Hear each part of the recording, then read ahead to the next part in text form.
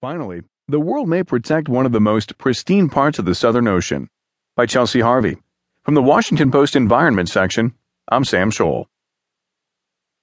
For years, world leaders have been arguing over the best way to protect the chilly Southern Ocean at the bottom of the world from threats like pollution and overfishing. Now, they may finally be one step closer to an agreement.